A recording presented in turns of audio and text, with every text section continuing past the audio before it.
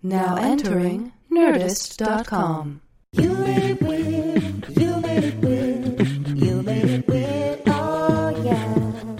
You made it weird. You made it weird. Yes, you did. You made it weird. Oh yeah. You Made It Weird with Pete Holmes. Yes, you did. What is up, weirdos? It's me, Pete, the host. A couple things before we get into a wonderful episode with Gary Gulman. Very happy that the Gulmanation could come in, and very happy that I didn't call him the Gulmanation during the interview or conversation. I just called my own show an interview. I always say it's not an interview, it's a conversation.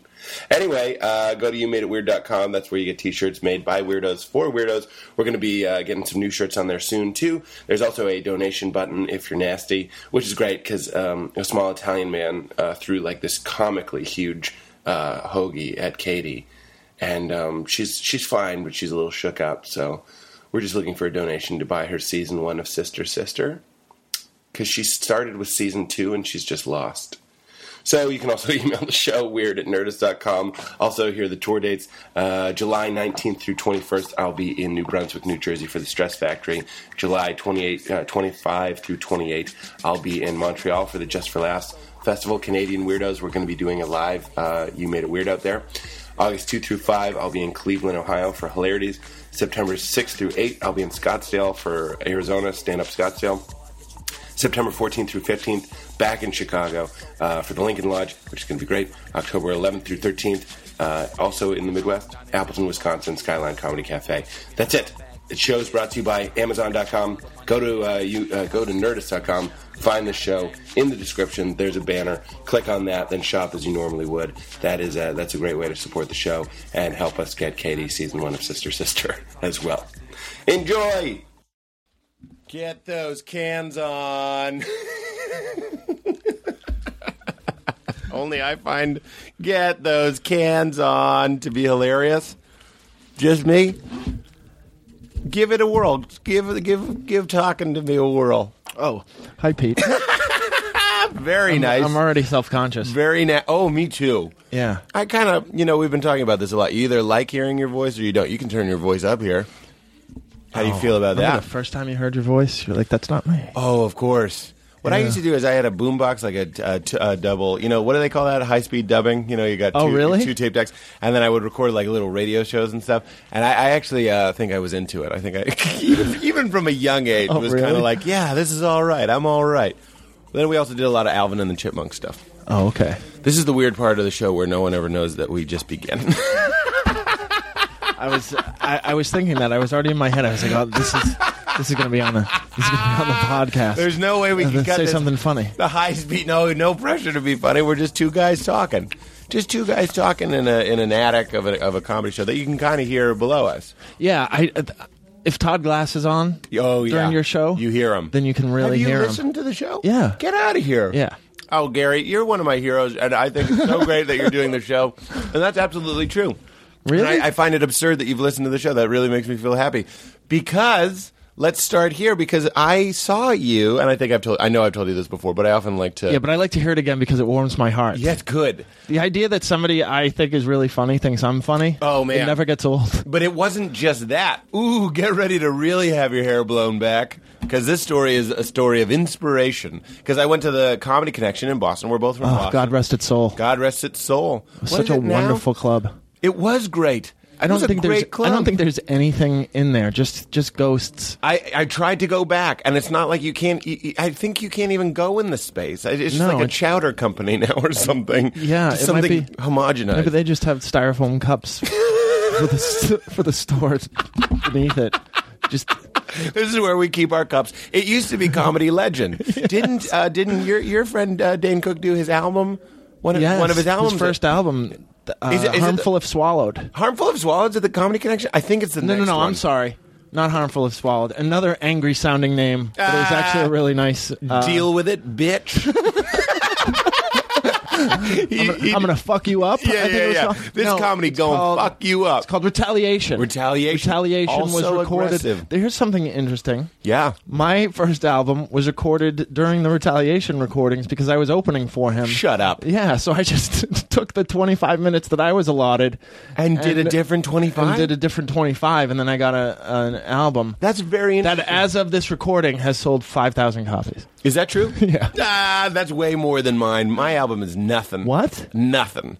I've said this on the show before, and I'm sorry to say that I often say I've said this on the show before, and I'm sorry to tell this thing before, but I called Comedy Central, and I was like, how's my album doing? They're like, great. It's doing great. So much better than we thought. 300 sold. And I was like, fuck you, as they're under the platinum Retaliation albums, you know, Oh, right. shining down on Jack Yeah. Vaughn's desk. All right, let's get back to the part where the Comedy Connection. Yeah, of This course. was a great club that left a set from a Rosie O'Donnell special up for Wait. 10 years. What do you mean? Oh.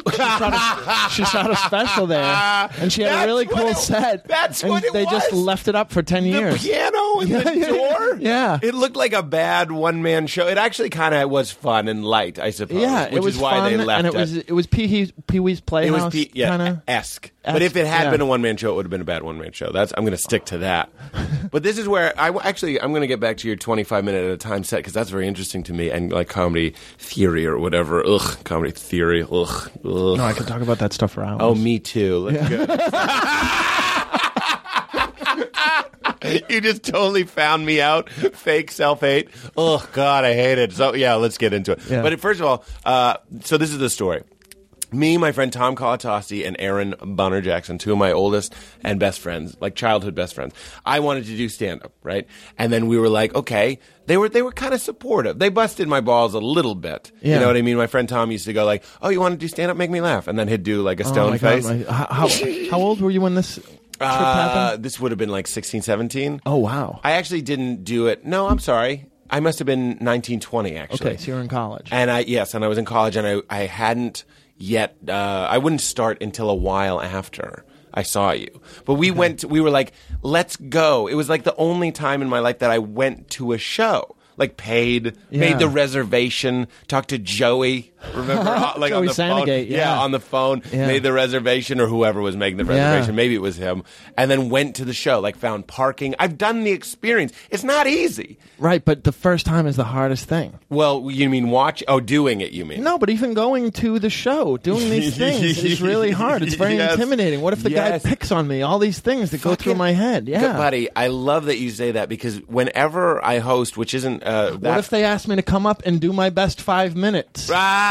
that's hilarious. Do you think that? Yes, it's I've a fantasy. I've never been to a show. It's a long shot, but before you start doing comedy, there's the possibility that they're Absolutely. going to ask you to try out. Every performer and I've ever known can relate to that thought that you Yeah. go. I remember I saw the play Mousetrap in London, and I thought maybe they were going to be like, one of the actors is sick. Is there a doughy 8-year-old boy who would like to come on say? And you don't need to know the lines. We'll love you and applaud everything you say. And I could just go up and like fuck the play up, and I'm supposed to be murdered, but I don't do it. Yeah. You know what I mean?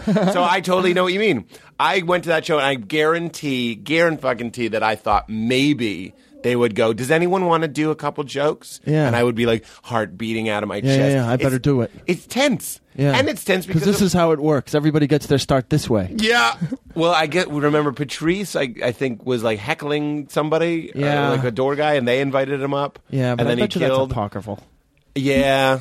Good use of the word apocryphal. I bet you it's based on that, but Yes. it's not that simple. Stories like that often do get bent out of. Here's more realistic. Yeah. He probably was shitting on somebody Yeah. who had been doing the show, and he says, "Oh, if you can do it better, why don't you try it?" Yes. And then the next week he got on stage. That makes more sense. And then what we do for the apocryphal is we take out the week. the week, It's yes. such a better story. yeah, much better story. As I get older, I notice myself doing that. Oh, I hate myself for that. Yes, but I'm like, I Making get the better why- story. I get why we do it. And then assuming that now my father, all the stories he told when we Yeah. were growing Oh. up, that those are false. Gary, did you see the film Big Fish? No. It made me cry. Like That's a why I baby. didn't see it, because I knew it would break my heart. It's a dad and a son, not that close. My father and I are closer now, but at the time when I watched it, we were especially not close. And it's about a guy who just tells big tales, and a son who was always like, "You're full of shit," and then like. He kind of goes on this, like he sees the story of his father's life,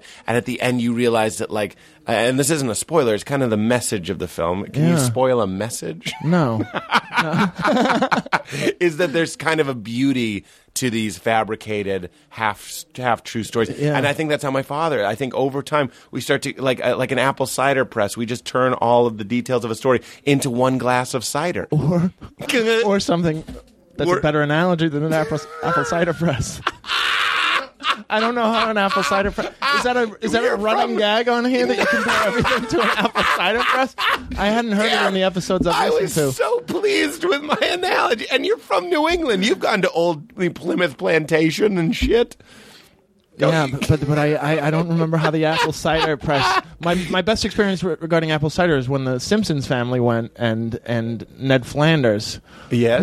Who your character of the cool Yes, dad? fun dad. Yes, very kind of Flandersy. Yeah, You remind me of a regular Ned Flanders, a live action Ned Flanders in that bit. It's one of my favorites. I love that one. Thank you so much. My brother often says that I'm like Ned Flanders and that you can't make me angry. I'm actually trying to get better at that. But remember the episode where Homer is hired? Yeah, because he had beatnik parents. Yeah, he had beatnik parents, so he just learned. We've tried nothing and nothing works, man. Hey, Flanders, you stink. Thanks for the nose news, neighbor. Fucking great. And that was even more so as a young man. I would definitely be like, you could say anything to me. I was just realizing I made a man angry at me the other night, and I was like, I think he might hit me. And then I was like, I don't know what I would do. We're both big men. Yeah. You're athletic big, and I'm just regular big. I'm not putting myself down, but I bet you didn't play sports. No. How did you get away with that? I wasn't allowed to not play because sports. we're the same height. You're 6'6". Yeah. I'm 6'5.5", so I'm a little. My brothers would, tease me for being athletic, and I was athletic though, but only because they forced me to play the pressure, throw baseball and everything like that. You know what? I'm so glad this came up. I'm so sorry, but the thing about sports in the neighborhood, kids were so homophobic. Is that true? That the kids in the neighborhood who didn't play sports were called gay and everything like that. Of course, and really they weren't. But did you also get the pressure from the coaches and stuff? Yeah, that's what they talked me into playing football, which is not in my nature. You look like a football player. Your face definitely plays football. My face played football. Yeah. Kind of full disclosure. One time there was a kid at my show in San Diego, and I was like, "Do you play football?" And he was like, "No." And I said, "Your face does." So I just realized I reused that joke, and I put my arms up like Rocky and declared that the best crowd work that's ever occurred. And like it didn't even work that well, but like I was so pleased with it. I like that. Your face. We're Twitter buddies. He tweets at me. He's like, "Hey, it's football face." Oh, that's hilarious. Yeah, we're but I like that you declared it the best crowd work of all time. Well, I've noticed that's kind of part of my thing is people enjoy people that enjoy themselves, or they don't, and I'm not for everybody, but that's certainly going to be the path that I go down. It's like, here's a guy who part of the enjoyment of my comedy is that I clearly enjoy it. Yes. Part of the enjoyment of this podcast is that I clearly enjoy it. That's the best compliment I get is people are like, I can tell you love it. And I'm like, good, we found something that got through. I think that has been, when I've had ebbs and flows in how much I'm enjoying comedy. Yes. It sounds almost circular reasoning. No, yes. But you're enjoying it more when you're doing better. Yes. But you're doing better when you're enjoying it more. Of course. Which is circular, but yes. It doesn't. We say Ouroboros, and then I admit that I learned that from adaptation. That's the snake that's eating itself sort of thing. Yeah. And that's what's happening here. Absolutely. And it's one of those things that it's advice you can't follow. You know how people are like, just be yourself, have fun out there? Yeah. That's great advice. Yeah. That's fucking great advice. You almost need like a touchstone. I'm looking for a touchstone, something backstage where I can go, okay, remember. Like, I try and remember to be grateful for my life or something. I try and think of maybe like my family. I try and think of laughing babies and it's funny that puppies. You say family, because my touchstone is to say, and I'm not making this up, remember, this isn't your family. That's hilarious. These people will be rooting for you. Because when I was 7, I put on a magic show Yes. at a gathering. Yes. I don't know what the gathering was. It might have been just a Sunday dinner or something like that. But I put on a magic show, and my brothers, I was 7, my brothers were pointing out, what I was doing and asking to see the other hand. And Oh, fuck the that. things. Yeah. And everybody assumes that they were like 9 or 10. Yeah. They were 20 and 21. Shut up. How old were you? I was 7. Fucking hell. That's a big age disparity. Yeah. But fucking hell. Yeah. That's heartbreaking. Yeah. That, in fact, if I could say if my comedy is against or for any cause, it's like, let's stop that shit. That you're in the way of fun and joy. Yeah. A young boy is doing fucking magic, and you want to go, where are the other chicks? Are they in your other arm? Those chicks ain't really reproducing. Fuck you, Gary. They were rabbits. That's so funny. Spongy rabbits. Everybody starts with spongy animals. Yeah, because you can It's not palm them. insulting. Of course. Yeah. I did magic as well. I think there's a similarity between it's Johnny Carson. It's a great Steve Martin. It's a great gateway. You're concealing something like a punchline. There's patter, and that's then you interesting. reveal it with timing. Yeah. You have to like we just don't go ta-da afterward. No, neither do magicians. I love your joke about magic. Thank you. another Gary, great this one. is real. I haven't even gotten my origin story out yet, but yeah, thank you so much. I'm just taking a moment. I love origin stories. Well, we're going to get to it. Actually, I have the Irons in the Fire origin story. the best one probably being Superman or the Incredible Hulk.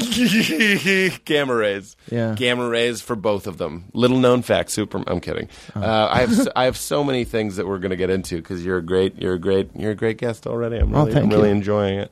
I don't know why people don't take moments during podcasts to just kind of affirm you and be like, Kurt Vonnegut says, whenever you're having a good time, you should say, if this isn't nice, I don't know what is. that's great. Yeah. That's fantastic. Yeah. I And if can't- this isn't nice, I don't know what is. Oh, come on, Gary. I don't. Okay, let me bring it. Okay, tell me about magic. Did that lead to comedy for you? Was that part of it?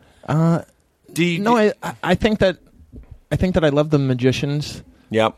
But maybe the thing with magic, if you had to analyze it, would be that we didn't have to write our own things. Right. And come up with our own things. You could literally send You could away just be for a on bit. stage and get these bits. Yes. And then so Even later with as the we patter, evolved, with the card with the patter on it. Yeah. That had a little couple jokes Yeah. in it or whatever. Yeah. And then you evolved and you wanted Yeah. to do it yourself. I wanted to have the creation thing. Right. Yeah. Yeah, because I made this. that feels real good. Yeah. I was just. I mean, that's what everybody says from beginner to veteran. The best part of this is when a new joke works. And that's what they say when you're depressed. Talk about your highs and your lows. You got to write a new bit. Yeah. It's funny that I think that works for everybody. It's because you're tired of your material. Yeah. It's funny. I was just watching a Bukowski documentary, and he was talking about people's hate and stuff. And it's this famous poem. I'm probably going to butcher it, but people's hate is like perfect and stuff, and like their love is flawed and bullshit, but their hate is perfect. and he talks about how it comes from their failure as creators.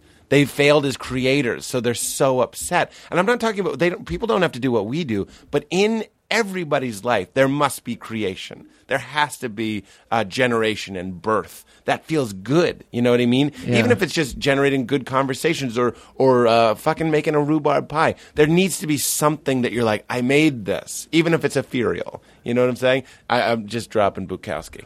No, I'm often asked by strangers whether I make a living at this. Yeah. And so I analyze that. Yes. And my belief is that they want you to say no so that their parents telling them not to go into this business Yes. will be validated. It's a hard Or thing. into any show business. If they find out that there's somebody making a living, oh, maybe I could have made a living. Yes, it's a threatening thing. Yeah. That's why I've said this on the show, but like declaring that you want to become a comedian, talk about your fucking brothers, Yeah. Derek and Sully, ruining your magic trick. It takes a weird, like, I don't have balls in so many areas. Going back to that guy, I was like, if he hits me, I think I would just go, oh, you know what I mean? Like, I think I would just, not even to be a good pacifist person, I think I'd just be like, oh, what the fuck? And then I'd just, like, relent the point. Whatever he wanted me to say, I'd just be like, you're right, I am stupid, or whatever, and Yeah. just walk away. Of course. So the only area, one of the few areas that I actually had balls as a young man was like, I'm going to be a comedian. That was like a big moment for me. Yeah. If you're watching the movie of your life as well, Gary, I'm assuming it's the same. Because you have to declare, Yeah. hey, I think I'm going to be a guy that people will say, do you make a living at it? And when I say yes, I'll see a little bit of a reverberation of a little bit of sadness in their face. Yeah. And I don't say that to put down anybody who isn't following their dreams, rather to encourage them to pursue it now, like Fight Club style. Yeah. Raymond. You want to be a vet, Raymond? You get that reference? So tell me about what you were saying. Your family, unsupportive, and coming out to be a comedian. How old were you? Do you remember? When I wanted to be a comedian, When you were probably- like, I'm going to do this? I mean, when it became something that they would have to take seriously or not take seriously, Yeah. I was probably 20. Yeah. And then I told my girlfriend in college, and she laughed. She was like, "Well, that's not realistic." And then I just kind of did it one night and told my brother, and I was on fire. I was so excited, and he was like, "That's great, Gare. Too bad you can't make a living at it." What is happening right now? Yeah. Can I say something kind of questionable? Jewish people, simultaneously the best comedians. Yeah. Okay, that's A. Yeah. B, also kind of like a traditionally prudent, realistic people. Yeah. Be a doctor, be a lawyer, like Yeah. both. Yeah. You have this absurd show business So much part, fear. and then also lawyers, Yeah. doctor. Yeah. I've made the point twice. Yeah. But that's weird. There's a dichotomy there. Yeah, it's infuriating You'd think you'd go, I'm going to... that we've built up some goodwill. No, Yes. Jews can be good comedians. Yeah, There are yeah. plenty of them. Yeah, please let me Yeah. be. It should be right up there with doctor. Yeah. I mean, you're doing well, and there are times when I'm sure a doctor would envy your lifestyle. Well, the hours we keep are fantastic. That's one of the things you said on. Okay, this brings us right to the Oh, origin okay. story. All right. I remember your set. Like adrenaline and all this sort of stuff is associated to memory. And when I was in that seat watching you, I remember it vividly because my adrenaline, I didn't have blood anymore. It was all just clear adrenaline flowing through me because I was at a show. Here's a couple things I'd like to tell you about that night. When you were on stage, it was and I'm not saying this to butter your bread. We're two guys talking. I'm just saying you went on stage and it was like someone opened a window. Okay, the show was pure garbage, and I was like, "This is what I want to do." You know what I mean? But doesn't that make you feel good though when you're watching? Like, oh, I could do better than this. I don't know if I was really ready to do it yet. Oh, It was okay, I still in see. this kind of like, let's see if I even really want to do this. Let's go to a show and see if I want to. When I went to an open mic and people were garbage, I was like, fuck, yeah, I can be better than this. Yeah. That's a good feeling. Right. But when I went to the show, it was all guys, and I don't know if they were dirty or. They kind of reminded me of, here's my family thing. They reminded me of guys that might make my father laugh. Oh, yeah. And I can't really. I can make my father laugh doing an impression of a Boston guy making my Right. father laugh. Yeah, yeah, yeah. That's how I make my father Yeah. laugh. I'm like, Yeah. Jay, show the floor sander. My fucking hand is in the floor sander, Jay. Jesus Christ, Oprah Winfrey's a dyke or whatever. Just say something. I'm so sorry that I just said. But the point is I have to say something shocking and horrible in a Yeah. Boston accent to Yeah. make my father laugh. And these guys were going up and they were real like, I remember some of them, and I don't want to put them down. But then you went up and you did, that a heightened, smarter thing. You were self-aware, first of all, because you, in the middle of your set, you looked at your watch and you went, well, I'm about 3/4 the way through my workday. And right there, that might as well have been like Jesus waving me into heaven. You know what I mean? Wow. I was like, I'm going to do what this guy does. And you were the only guy that riffed. You went up on stage and riffed, okay? So this is the Comedy Connection. It was a Christmas, you know. Yeah. There were Christmas lights on stage, and you went up on stage, and I just couldn't believe it. You should know that people in the crowd, when you see comedy, and I should remember this too. Sometimes simple things they just can't believe because you went on stage and you riffed, and I was like, "What the fuck is happening? He's just saying this," and it was funny. And you were like, "Happy Hanukkah." Am I saying that right? Hanukkah? Is that it? Hanukkah? I want to make sure I say it correctly. Chanukah? Like you just did Wow. different pronunciations of Hanukkah, and you're killing, and you're killing, and you're killing. You did the work date thing. Then there was this broad. I say the word broad because I think it's empowering. So funny, the word broad. It's the funniest fucking word, Really Gary. is. If I wish I were a woman just so I could refer to myself as a broad, because I do not mean it in a degrading way. No, I I love love it. it. As fuck, yes! Especially if you're tiny. If you're tiny and you're like, I'm just a sassy broad, I want to marry you now. The Jew broad. Ah! My favorite line from Goodfellas. A Jew broad. Prejudice against Italians. That is up there with cellar door for beautiful phrase. Jew broad is amazing. That's amazing. That's music. So this broad was talking during your show. So I call this one a yappy broad. Shut up before I finish my belt of scotch and hit you right in your gams. That's what I said to her. That's not true at all. But I sometimes liken hecklers or chatty people to a small fire in the room. Yeah. And the comedian can either ignore it, but everyone feels the heat of it, and we hear the crackling, and we smell the smoke, and we're like, do we ignore it? And other people had been ignoring it. And there's also a tension. Sorry to be doing so much talking. You've just really inspired me, and I want to tell this origin story. But you were up there, and you were like, how's this guy? Is he going to turn on them? I personally, especially as a young man, don't want to see confrontation. I don't want to see you be like, shut the fuck up. I'm going to put my dick in your mouth. I hate that shit. Yeah, of course. And it's almost always done what I would consider 15 steps too early. People love to be like, shut the fuck up. I'm like, this girl paid $30 to sit. It's always out of proportion. Please just give a shush first. Yeah. She doesn't know. Here's what you did.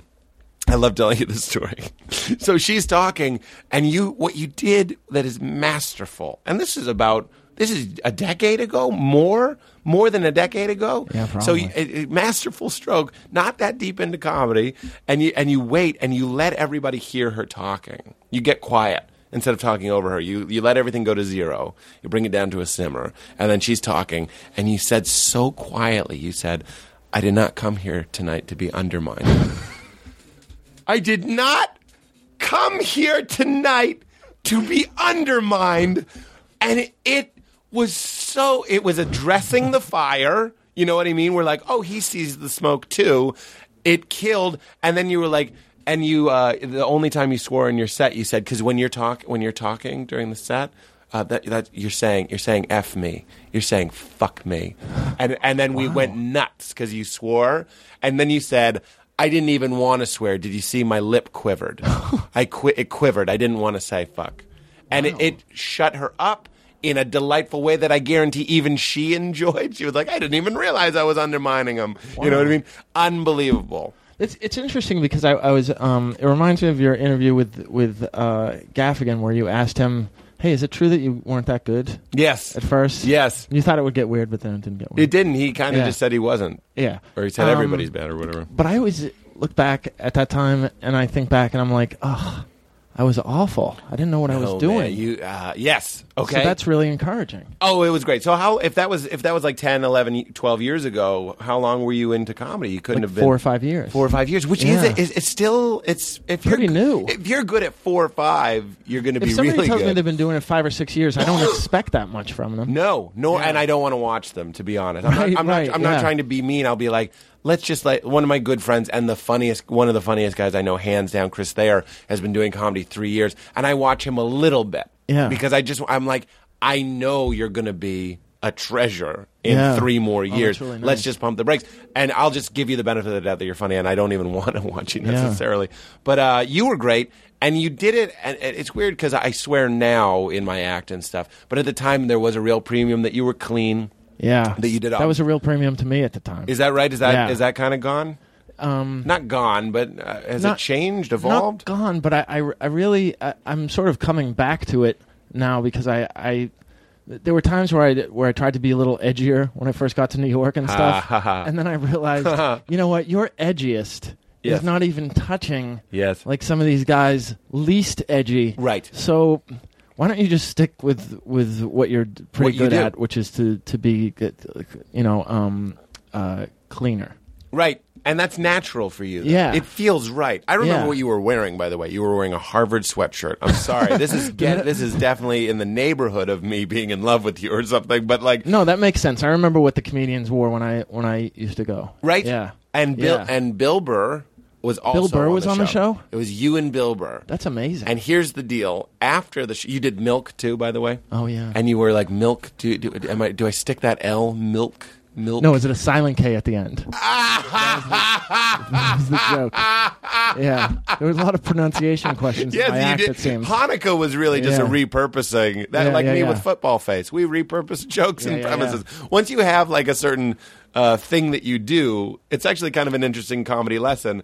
You had a joke about milk, and then you just repurposed it for Hanukkah, and it's fine. It's great. It's just like a thing that you know how to. I know how to do this stretch or whatever, and you mix the ingredients. Right. Yeah, it's interesting how you can cannibalize your own act. Isn't that great? And the more we can do that, the more you can like rip yourself off, because when you start, you're ripping people off. Oh yeah, totally. A comedian just told me, I was very flattered. He was like, I'm doing comedy, and I realize I'm just doing you. And I was like, it'll pass. It's fine. Thanks for telling me. But the reason that you're aware of it, you won't be doing it. Yeah, I in a remember couple years. there was a year when I would write jokes, I would be like, now would Paul Reiser want to do something like this?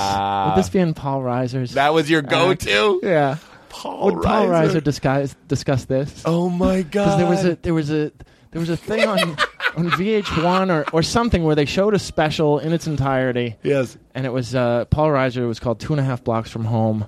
And I watched that. That was my Bible. Really? I would watch it because he was the first guy that I had seen who just used his own voice. Yeah. Didn't yell, didn't imitate a lot of things. And I was like, oh, I can do this. I don't have He's a just lot a regular guy. I don't have a lot of gears and palette colors and everything like that. He was just a regular guy. Well, that's how Seinfeld and all those guys felt about Robert Klein. You know what I mean? They were like, here's a guy that's just talking. Yeah. Robert Klein does yell and stuff, but it feels right. He's being himself. Right. He sounds like a guy from the block. You know what I mean? To use a Bronx term. Yeah.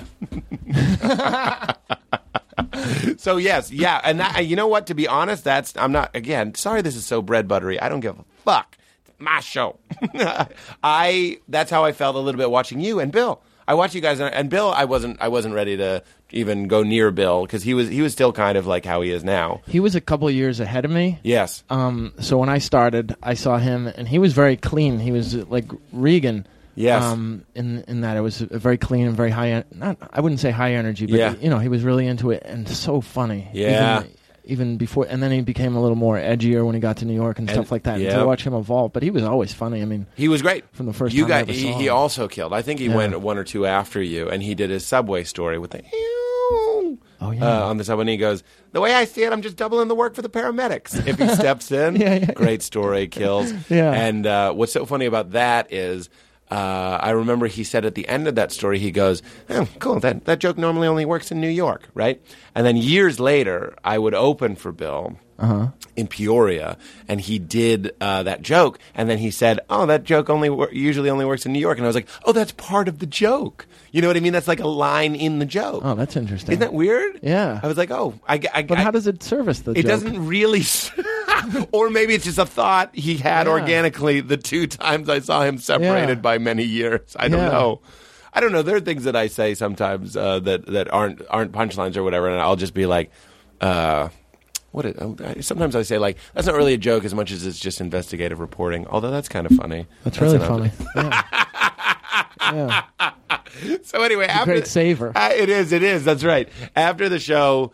so I'm feeling full of inspiration to do stand-up, especially because I was religious at the time, and you were clean and observational, and that's where I would go for a long time.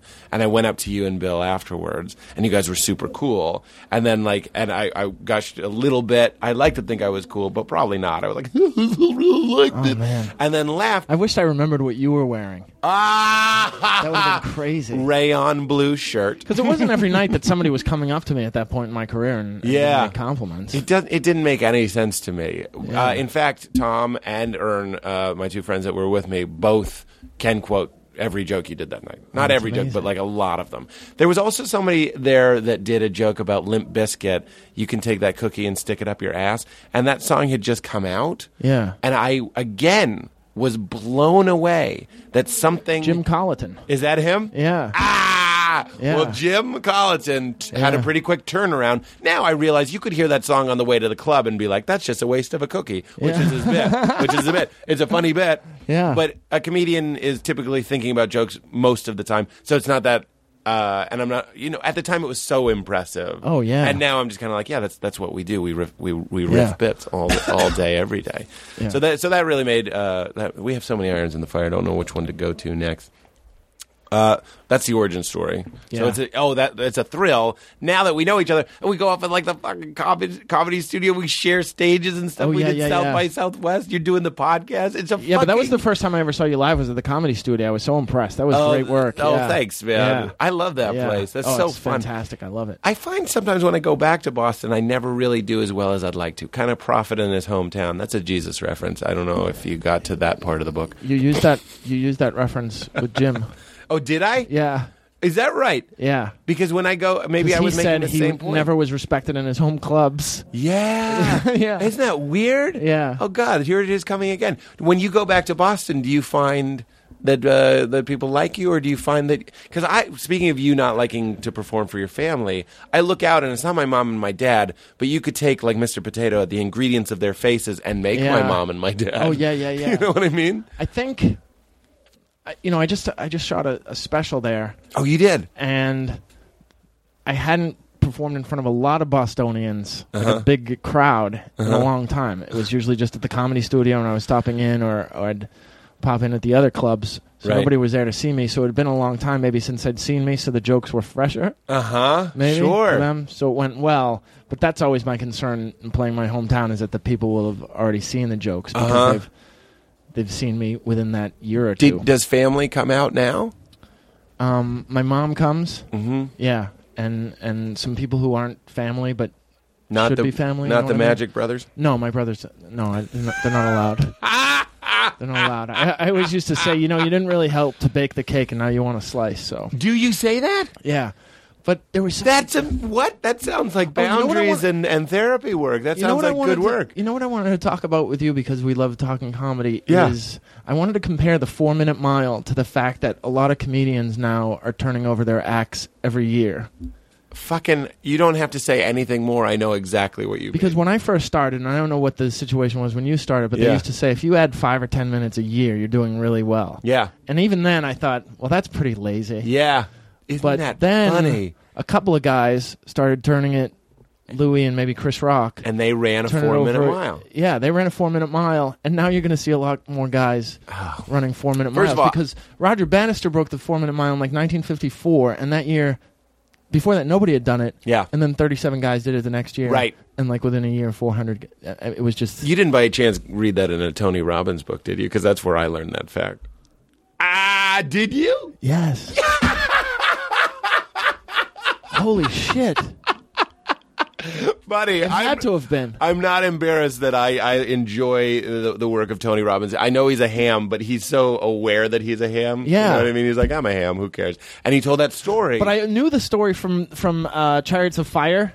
Is it also in that film? Yeah. And then it was retold. Because nobody had... Yeah, that must have been where I... That's amazing. But you where I got remember it the from. guy's name and everything. That's Oh, yeah, impressive. Roger Bannister. Roger Bannister. Yeah. Bannister. Good name. I'm thinking of a... Great British name. Roger Bannister. I knew a Patrick Longstaff once. Wow. That is so British. I need to brush my teeth. Oh, riffing bits every day. Little apology to my overseas listeners. What do they give a shit?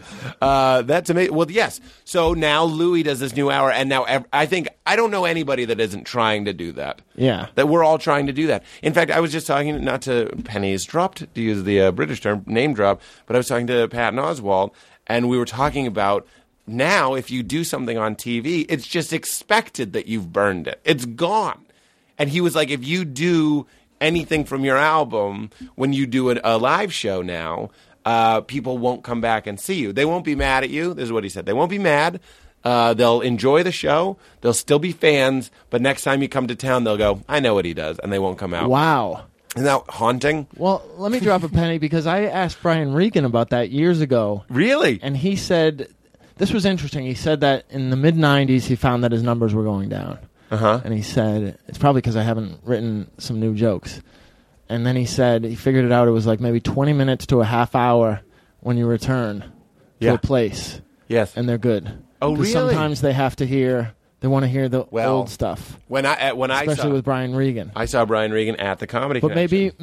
but that was a long time ago. Maybe it's different now. I think it might be. Now I do these rooms. I was specifically talking about the Comedy Attic in Atlanta. In Indiana. And I just did the Laughing Skull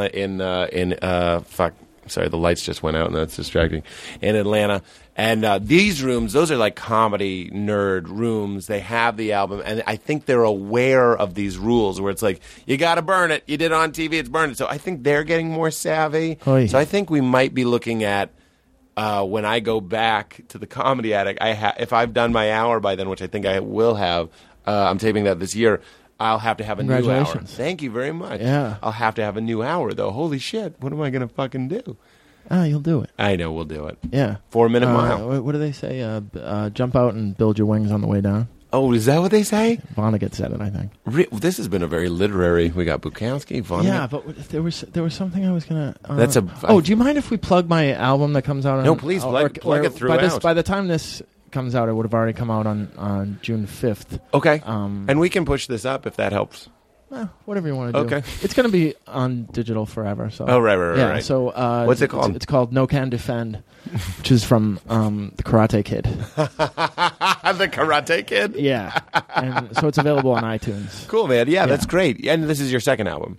It's my third album. The first one, the second album was actually a holiday album. It was all jokes about Christmas and Hanukkah. I think I knew about that. Called All I Want for Hanukkah is Christmas. That's a great That was title. a niche. That's great. How'd that do? Pretty good. I mean, I made my money back. Yeah, okay. That's all you can hope for. Are you? Yeah. Who are you putting these out with? The first one I just sold on my own. Yeah. And the second one, the same thing. And then this one is through Comedy Central Records. Okay. Yeah. But they gave you like an advance and stuff. Yeah. Okay. See, because I don't mean to speak too out of school. They know they didn't give me an advance. It's not a big deal. I wasn't upset about it. I feel like if you don't get an advance, that sort of thing is kind of petering out a little bit. Speaking of the 4 Minute Mile, you look at your Aziz, you look at But I Louis had an CK. album out before that sold some copies, so that's what I based the advance off of. Oh, is that right? That's what I told Oh, them. you could show them the numbers. Yeah. I see. But then, like, okay. This is your first album. You Nothing. don't have a track record. Right, exactly. Yeah. I don't know. Maybe it's selling really, really great, and now I've sold 400 copies. Pete, it's on fire, But they play man. you It's a on lot fire. on Pandora as well as Do they? Sirius XM, don't they? Is that right? Yeah. I think sometimes. I've heard you on that. I mean, I heard you on those things before. And, Do you listen and those to- things can be quite lucrative. Do I listen to Pandora comedy? Yeah. Yeah, sometimes. You do? Yeah. Oh, that's fun, man. Yeah. I like that because that speaks to a certain openness to the art and not a bitterness. Well, here's another thing that I would tell people as they become more veteran comedians. Don't... This is a double negative. Don't stop. Never stop Yeah. watching the other guys on your show. Yeah. Even if they're terrible. Because you might see something terrible Yeah. in somebody else's act Yeah. and be like, oh, you know what? I had that idea. Yeah. I better drop that. Oh, I see. Because you're watching Yeah, I your remember own this horrible guy, reflection. this horrible comedian had the same joke as me about Ben Oh. and Jerry's ice cream, and I was Oh. like, oh, man. Instead of being like, you stole that, Yeah. I said, wow, if we're thinking on the same wavelength, that then is I got to the- work harder. The ultimate insult that he'll never Yeah. put together. Right. I Yeah. actually, that reminds me of another horrible insult. Would watch the openers. It was me and Dwight Slade. Do you know Dwight? Oh, I know Dwight. Yeah, I love that guy. Yeah, I he's really a want him to super do nice the guy. show. Very funny. He's so Hilarious. funny. He's Yeah. so funny. And we were working together, and the MC of this club was doing the worst bit. Like this bit that needed an intervention. Like someone needed to tell this kid to stop doing this bit. But then I was like, I can't do it. And Dwight was like, I'll do it. He's like, because we want to help him. Because the audience won't. The audience definitely. Well, it was killing. It was Yeah. destroying. It was pure garbage just being shoveled on them, and they were like, "We love this." So Dwight Yeah. was like, "I'll tell him." But towards the end of the week, when we know each other better, but then by the end of the week, and this is the ultimate insult, he didn't tell him because he thought he was so bad that it was Oh, kind yeah, of yeah, like yeah. beyond repair. Yeah. Like, why break his heart? Let him keep the horrible bit because Yeah. I don't know if he can recover from me being like, "You got to lose your best 5 minutes." I feel like that's one of the ultimate insults. Yeah, it all depends how long the person has been doing it. Yeah, that's true. You have to gauge that. Yeah. And if it's in the first couple years or whatever, you Yeah. can be like, that's fine. Yeah. I love talking about what was one of your like horrible bits when you started. I used to do impressions, Pete. Which I was ones? impressions. You did? Just the worst ones you could think of. But I didn't know. And nobody told me. Nobody told you not to. Nobody told me. Wait, do you remember any? I won't make you do them, but like who they were? I mean, I did Nicholson. I did Nicholson. I wish there was another Nicholson that it could have been. Well, you know which Nicholson. And how did you set it up? Was it like this is Jack? The worst way. The worst way. By saying by just putting the Wizard of Oz way, by putting them in a movie together, these different people, that Jack Nicholson was going to be the genie in Aladdin. Aladdin had just come out. Oh my God. But I'll tell you what, it used to destroy so Of course. hard. Of course. That part of me was like, will I ever write a joke as good as this? Yeah. I'm so glad you said that. I remember when I was like 3, 4, 5 years in, watching someone destroy, and I had one of those thoughts. I go, I'll never destroy that hard. Because I was at the time kind of doing cutesy little, it's not a bad joke, but like my big joke was, what's the employee discount at the dollar store? Right? You know what I mean? That's fine. That's fine. It's a good joke. And the It's a great punchline one. is, do you think it's just take it? It was like one of my old jokes. Fine. Yeah. But you'll never get that Louis C.K. rolling, Jesus Christ, standing up, mattresses on fire, backflip, kill a donkey laugh. You know what I mean? Yeah. You'll never own a crowd. Right. I mean, I can't see jokes like that destroying. And then I remember being like, I'll never destroy that way. And every time I do now, I remember to be grateful that I'm like, oh, I thought I'd never get here. Yeah. And I don't want to have hubris here. It's not every set. But Right, every right, once in yeah. a while, I'll be like, No, I know. I fucked that crowd up. You know what Yeah. I mean? It's a great feeling. Yeah. Do you find that? Are you still? I'm sorry, I'm not as familiar with how things have been coming. I know your older stuff, I think, better than maybe your newer stuff. Yeah. How's that changing? Are you doing similar stuff? Is it still? No, I just do longer. It's getting longer. Yeah, I think that's what I was asking. I was like, is it getting longer? The jokes are longer, and will be like sort of a. I always like those. You ever see those Rube Goldberg cartoons? Remind me. It's like a mousetrap, but a mousetrap that involves like a football and it's like the game Mousetrap, where you put together all these crazy things that have nothing to do with the final trap. Yes. And they all intertwine, but the only thing they're related to is the bigger thing. I don't know. So I like jokes like that. Yes, I see. Where there's a lot of pieces to them. Not everything really catches the mouse. Right. But Some of everything it's is just- sort of on the topic. Some of it's just fun. Some of it's just flipping the man in the pan. Yeah. Can we be honest right now? That man never fucking flipped. He fell into that pan. Yeah. Only in the commercial did the man flip into the pan. You could never replicate that mousetrap. That is some good nostalgia right there. Yeah. That is such a pure laugh. I actually remember, begging my mom for Mousetrap, but she had some sort of inside information about Mousetrap. and it was probably true that it was too good to be true. She knew. Yeah. She watched those commercials with that perfect red man flipping perfectly into the green pan. She knew. No way. She might have told me that it was against our religion, but that go-to. But I think that there were certain. We weren't allowed certain cereals. I mean, it wasn't like Yes. we weren't allowed. We were not a sugar cereal. But we weren't going to get the ones with the frosted the marshmallows. Marshmallows, we were a no marshmallow house. Lucky Charms. Lucky Charms, that's a no-no. Yeah. Cinnamon Toast Crunch, however, so fine for That some was fine reason. for some reason. Yeah, because toast is fine. But I could have all the Cinnamon Toast Crunch. Yes, but Cookie Crisp, that's no those are fucking way. those are cookies. You look at the nutritional But facts toast next and, to it. and Life cereal, which is just the same as everything else, except Yes. that it's supposed to be good for you. Yes. But it wasn't. It was all sugar. It's the same. Yeah. If Cookie Crisp Yeah. had been called Toast Crisp, Yes. Circle Yes. Toast Bagel Chocolate crisp. Bagel Crisp. That's laser. They're really going to That's call laser. it donuts. Yeah. There was a cereal called Donuts. Really? Yeah, looks like powdered donuts too. Tastes like powdered donuts. Donuts. French Toast Crunch never quite caught on. Too eggy tasting. I think that's the Oh, problem. right. Nobody wants a right. simulated and egg then taste. and then anything. Even though I loved the Flintstones growing up, anything that was that was dealt by the Flintstones. The Pebbles. The Fruity Pebbles and the Cocoa Pebbles Yeah. were not allowed either. I don't think we were either. And fucking Cocoa Pebbles. Can I say But this? the Cocoa Rice Krispies, which were the same thing, We're okay. were fine. It's gonna But the snap. bird with Cuckoo for Cocoa Puffs. Yes. No way. Cuckoo for Cocoa Puffs. Those tasted too much like cocoa to me. Not enough like chocolate, too much like cocoa. You know, Yeah. remember when you were a kid and you'd Yes. come in the winter and they're like, you want a cup of cocoa? And you're like, Yeah. it looks like hot I chocolate. did until I drank smells it. Like, and Yeah. Yeah. that's like a bit you could do. I mean, based So on what I know about you. mediocre. Yeah. So mediocre. Yes. Just the word. What is this? Is this a muffler's dirt? Yeah. What Oh is my gosh. It's It was fucking never horrible. sweet enough. Let me Oh. run this board game by Fireball Island. Nope. Okay. Never there- knew it, no. All it made me think of, speaking of Mousetrap, was you're going up this mountain and at the top there's an idol and you need to get to the idol. Idol? How do you say idle? Like the engine's idling and then an idol? You know what I'm saying? Same. It's They're, I idle. think they're homophobes. Homophones. Homonyms. No, homophone is when they sound the same. Homonym is, I think, if they're When they spelled the meet, same Oh, caliber. but have different Yeah, I'm getting that from Austin Words. Powers. Yeah, that's caliber. I've It's a learned- homonym. It's a homonym. Both the barrels of their guns and the exceptional quality.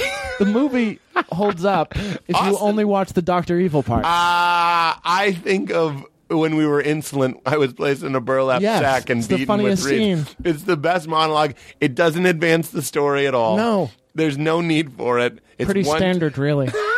Oh, I In loved the it. summer would make meat helmets. There were a lot of non sequiturs. Yes. Oh, The sort of genius that the whatever the intelligent man has in the insane lament. lament.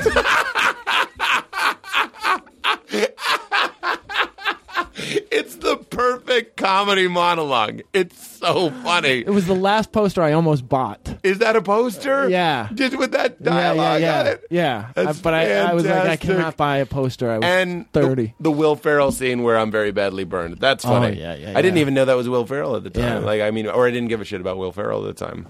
I'm very badly No, burned. he's actually telling the truth. I am trying to kill him.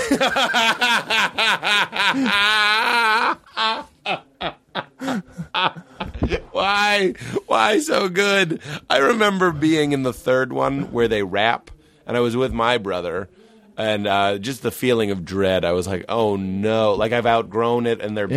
bad or something. Yeah. It's a sad thing when you see your first like bad movie. Here are a couple of questions that I like to ask all comedians. Yeah. One, I'll tell you mine so you can understand what I'm please. asking Yes, for. please. The funniest I've ever laughed at anything. Yes. The first time I ever heard it was bootleg cassette tapes of the Jerky Boys. They weren't Oh even my known as the God. Jerky Boys, but I never laughed harder at Yes. anything. The second most is when Borat wrestled that guy naked in the movie. I was in the movie just Borat. talking. I was In the eponymous Borat. Borat. I was blessed to have seen Borat in a crowded theater in New York City. Me too. And we were just talking about this because I was just on the road with two of my friends, and we were talking about it, and the idea that it made this is going to be fuck it. It made white people go like the Apollo. Like we were standing up.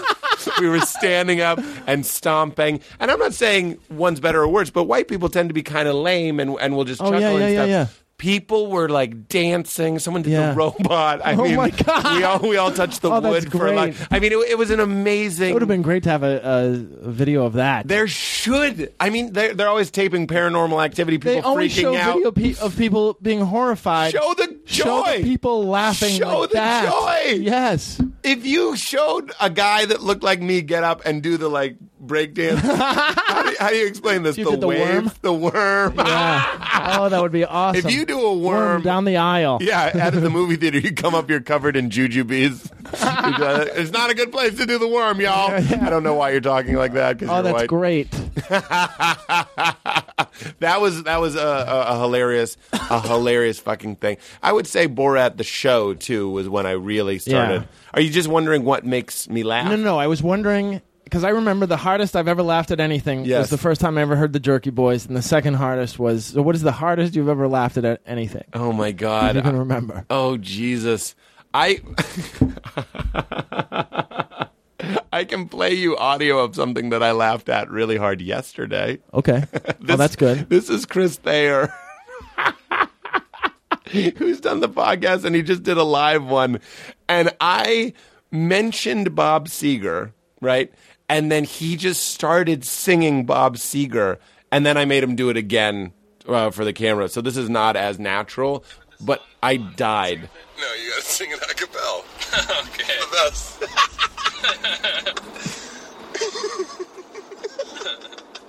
You ready? Yeah. Put on sunglasses. Little bit older and a lot less bolder than you used to be. So now you used to sing them down, and now you stop to think about your dignity. So now sweet 16's turn 31. You get the feeling weird when the wind is It's like too high. It's like out of it's out of his register. Yeah, playing his licks. If you need a fix, you can come back, baby. Rock and roll ever. I mean, He's using the exact same energy. He just can't put it through the same pipe. exactly. Yes. Yeah. I Great. Okay, that was the redo. Yeah. When he did it the first time, I was crying, like Yeah. tears streaming down my face. So I'm blessed to say that I have an example from yesterday. Yeah, that's awesome. I don't really like saying blessed, but I really do feel blessed. I'm like, I am dying with Yeah. laughter. That's another thing with the comedians. We're really lucky. We get to laugh really hard, really know- frequently. That's what makes me so sad. And one of the things I love about your question is you ever see, like, you be in like a fucking CVS by the checkout and there's a magnet that says, remember, laugh once a day or Yeah, something. yeah. You're I'm just kidding like, me? is there a handgun to wash that sentiment down Yeah. with? Fuck. Once a day? But then there are comedians who you can't make laugh. Or yeah. I can't, No. or I can't make well, laugh. that's what I like about you rocking the Pandora. That's what I like about you laughing. Oh, I'm a generous laugher. Here yeah. now. Yeah. Why not? I know. It's the best feeling. It really it's is. literally medically soothing. Yeah. It's good for you in every way. Yeah. And I'm like, my voice is hoarse and stuff. It's because I did a bunch of shows, but also from laughing. Like Yeah. I'm going hoarse from laughing Yeah. this weekend. I'd really like to know the end. I remember one of the funniest things of my life, but it's something I said. That's okay. That's okay. That's typical you, though, that you Yeah, enjoy that is yourself. typical That's of me. fine. That's and I was a kid. I was like Yeah. probably 13. All right, let's hear it. 12, and I was in a pool with my friend Ern, who's come up twice now. Yeah. He went to that show with me. Yeah. And we were talking about we like matured so people love being like, I'm like a boy, you know what I mean? Like you and I both do that in our stand up. We're like, I'm a man that's a boy. Yeah. Okay. I literally did like stop doing things late in life. I stopped playing with G.I. Joes when I was 18, and that was only because of social pressure. But what kind of scenarios were you putting them through at 18? You know, like high school. 'Cause Fucking Serpentor was playing lacrosse and shit. You know, I mean, like, I used to love...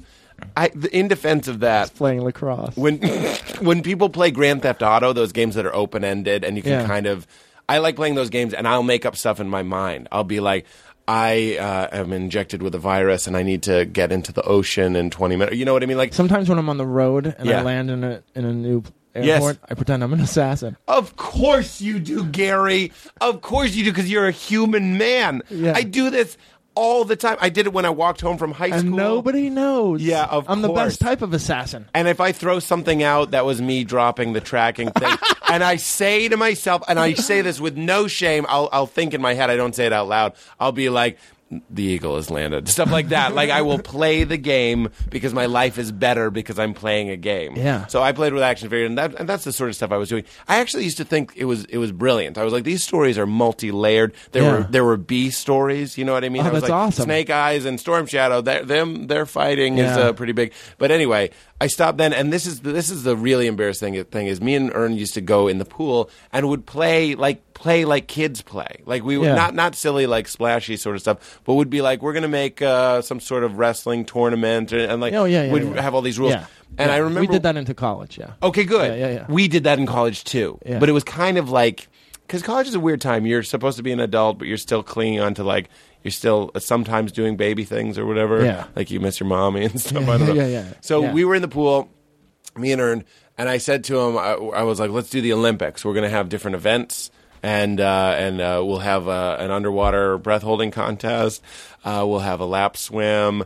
And then while we were standing in the shallow end, this kid much younger than us, like, I don't know, 8, was just housing it, breaststroke, crawl stroke, going right at us. Like, he didn't see us, and he was coming right at both of us. He was going to run into, there was going to be a collision. Yeah. And I said, and other events, such as running from this guy.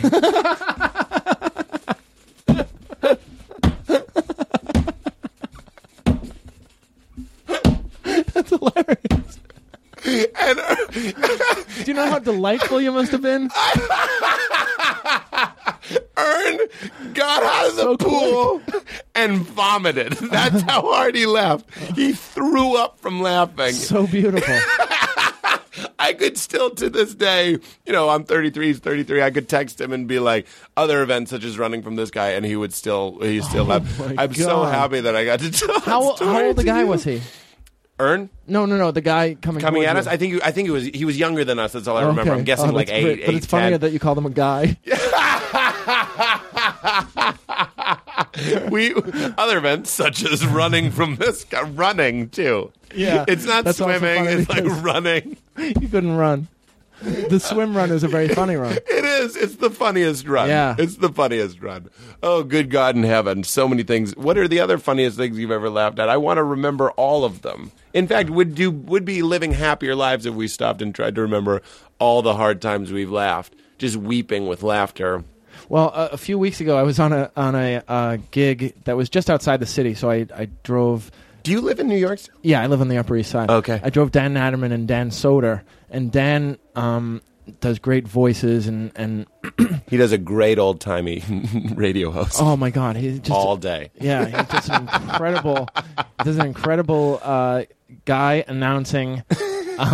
This is what he was. He was a Def Jam comic announcing laid back alt comics, and he would warn the audience as to what was going to happen. Oh, If y'all intend on using heavy machinery later,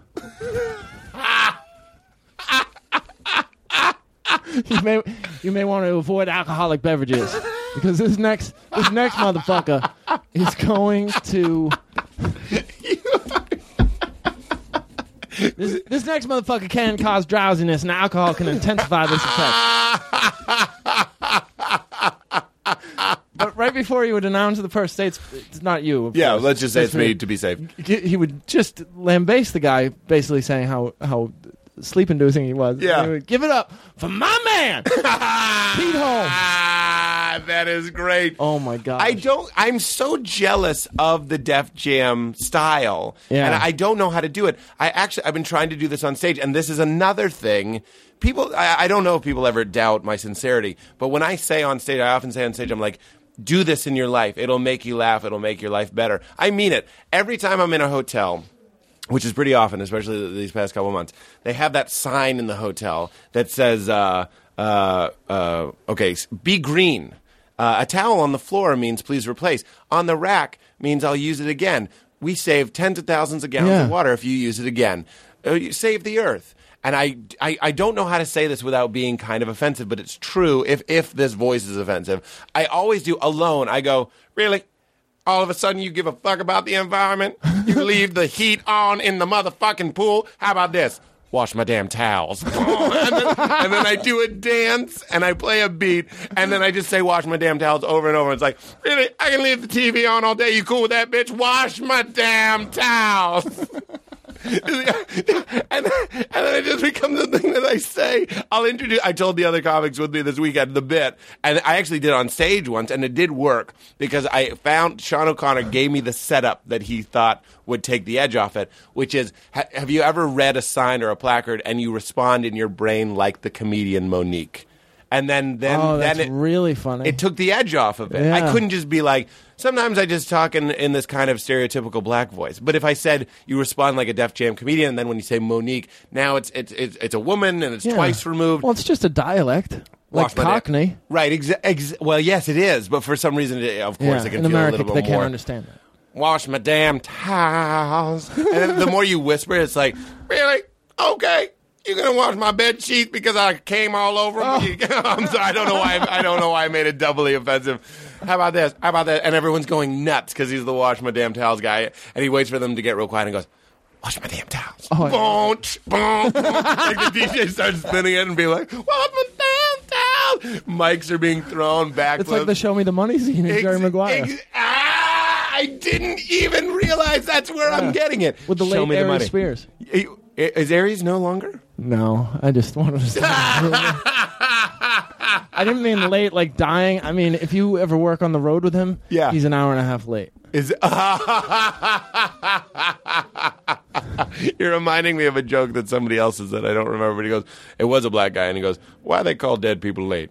Motherfucker, they ain't coming.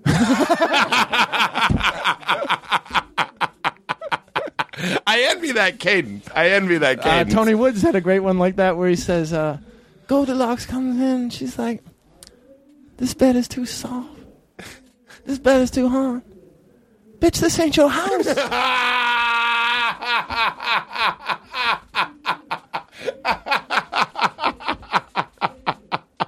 We were also enjoying this whole weekend. I honestly don't know if there's ever any other context other than a podcast, maybe, where I can apologize while I'm doing it. But we missed that, like, kind of like, you know, semi-pro, like the afro, Yeah. jive talking black guy that casually refers to his girlfriend as a bit.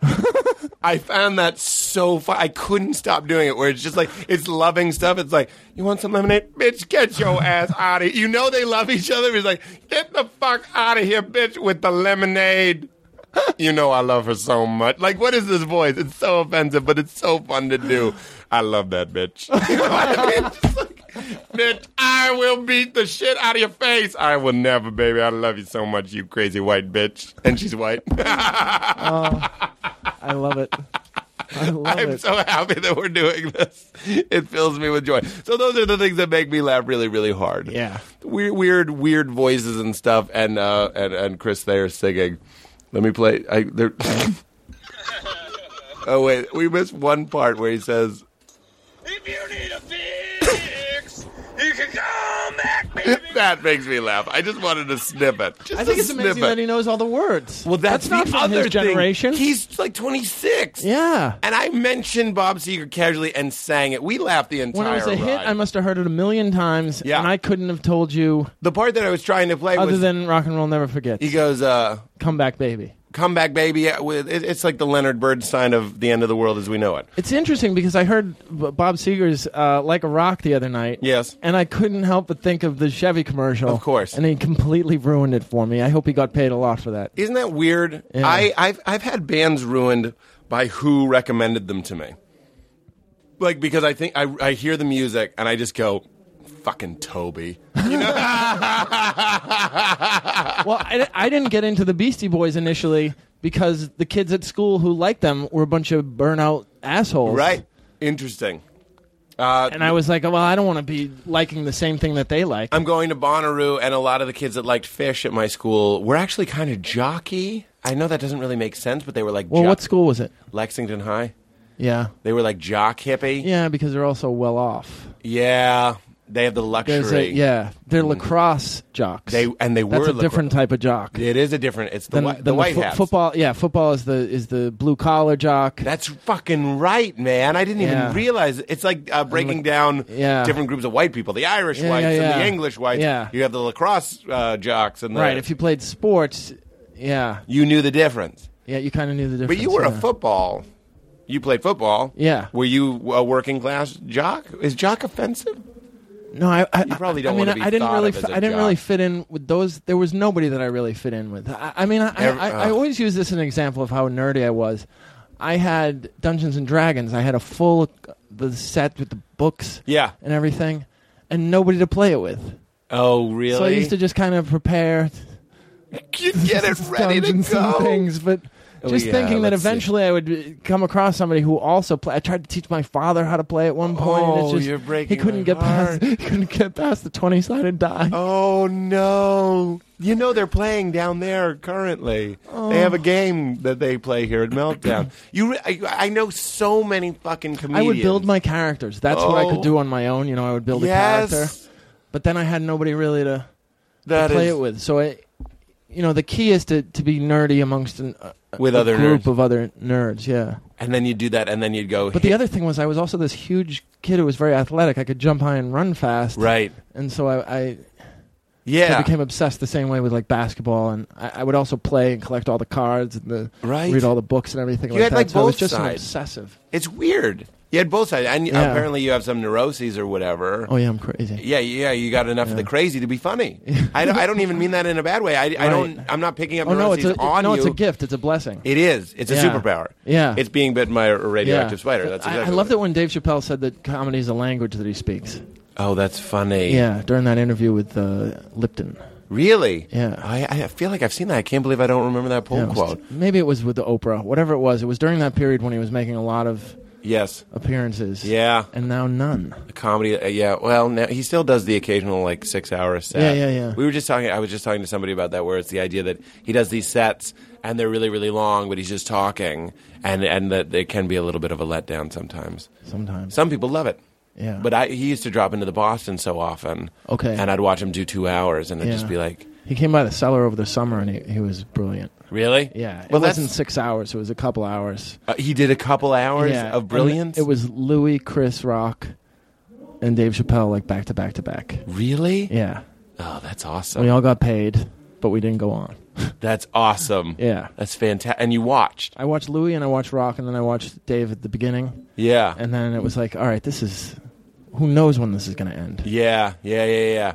Well, speaking of you watching... Oh, so what was I going to say? Oh. I didn't finish that thing. Which about is? Don't stop watching the other comedians because Yeah. You might find that this thing that is you thought was so unique Yes. is being done by other comedians. Right. Yes. Yeah. All right. And I think we overdone. covered that. Yeah. But this is what it's funny that you brought that back up, because that's what I was wondering. I don't like watching other comedians because I'm afraid that I'll rip them off. Oh yeah. Because something they're doing, a little voice. For example, You can't watch Todd Barry. you can't watch Todd Barry because you'll talk Absolutely. like Todd Barry for the rest of the night. Brian Regan. I literally Yes. would never watch my favorite comedian, Brian Regan, ever again. Even Steve Martin creeps into my stuff sometimes, and I'm just kind of like, Don't you want to rip off some of those things he started his shows with? Steve Martin? Yeah. Want to. I think I have. Where I'm just like, okay, let's get started. Stuff like that. It's the fucking funniest. And Louis, last time I saw him at the Comedy Studio, Louis went up and did an opener about how there's no natural way to open. And I was like, I can't watch anymore. I can't. It'll ruin me. Because, that's a thought I would have, and now I know he does it. It's like, Well, I I can't used go to to- the doctor or I'll find out I have Before I it. saw Louis do that, I used to do this thing where I said, this is awkward because now I have to be the life of the party, but the thing that I'm doing is really obnoxious because you're all at this party and I'm telling everybody to shut up and you now have to listen and Oh, no. I do a very, very similar thing where I go up. If it's, who is this guy? You should be saying, who is this guy? Right.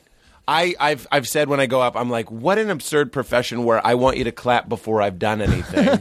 And then I'm like, I feel like I've invited you all over for a party. Literally, I say party, but Yeah. you can't talk. I have a microphone. Just laugh and clap at what I say. Yeah. And then I often will say, beats getting to know each other, which I think is pretty funny. That's really funny. It's really You're funny. a great ego boost. But No, we're that's all great. doing very similar things. Yeah. But I don't Because know. we've acknowledged, but I loved it when Steve Martin gets on and he goes, check the time. Don't want to do too long. I got a test tomorrow. That's He says, I got a test tomorrow. fantastic. Get my degree, get out of this bullshit. fucking. And this was already when he was hugely famous. Yeah, The idea yeah. that he had a test. He also had that bit. I think it's on the same album where he goes like, "I have to read my contract and talk about his money." And he's like, 250 seats at $12, and he does the break, and then he goes, and then he's like, "Well, ideally, I'd like to be doing one show, $10 million a seat. Goodbye." And he's always talking about like. Here's the best Steve Martin opening that I was just thinking about as I did my 5th show or whatever this past couple weekends. Sorry, I dropped a pen. He went up and he's like, "Oh, it's really great to be here."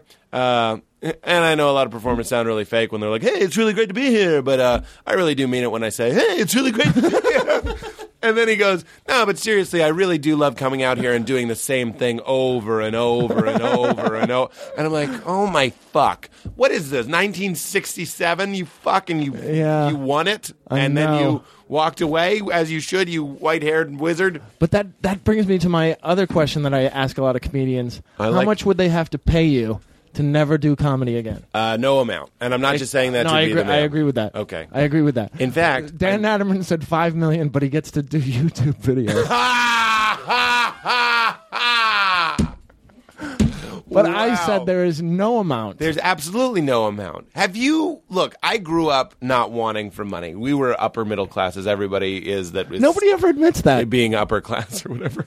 We weren't upper class, you know what I mean? But nobody ever admits that they weren't wanting for money. We did, yeah. I mean, like my mom would tell you that they had huge fights about how they were going to pay for school and stuff, but I didn't really feel it. Well, they were nice enough to keep it from you. My father used to come. My parents were divorced. My father used to come on Sundays. Yes, and there would be a thing about this check that he had to write. Really? Every Sunday. Oh my God! And if I told you the amount of money, it was pittance compared to now because it was the 70s and everything like that. But he would whine every Sunday, and so I just always was worried about money. Oh my God! Yeah, I actually think I did. I think I started to put it together that there was some money tension. Yeah. What were we talking about just now, Steve Martin? How much you would have to? Oh, and then how much you'd have to pay. So here's the thing: I know what it's like to, and certainly as I was an adult, to like an older, I guess a teenager. Then money was less stressed. I was in a public high school and all this sort of stuff. I know what it's like to be able to afford an appetizer, an entree, and a dessert, and some cognac or whatever the fuck. It's not that great. Yeah. That's not meaning. That's not life. I've been happier without money. And what am I saying?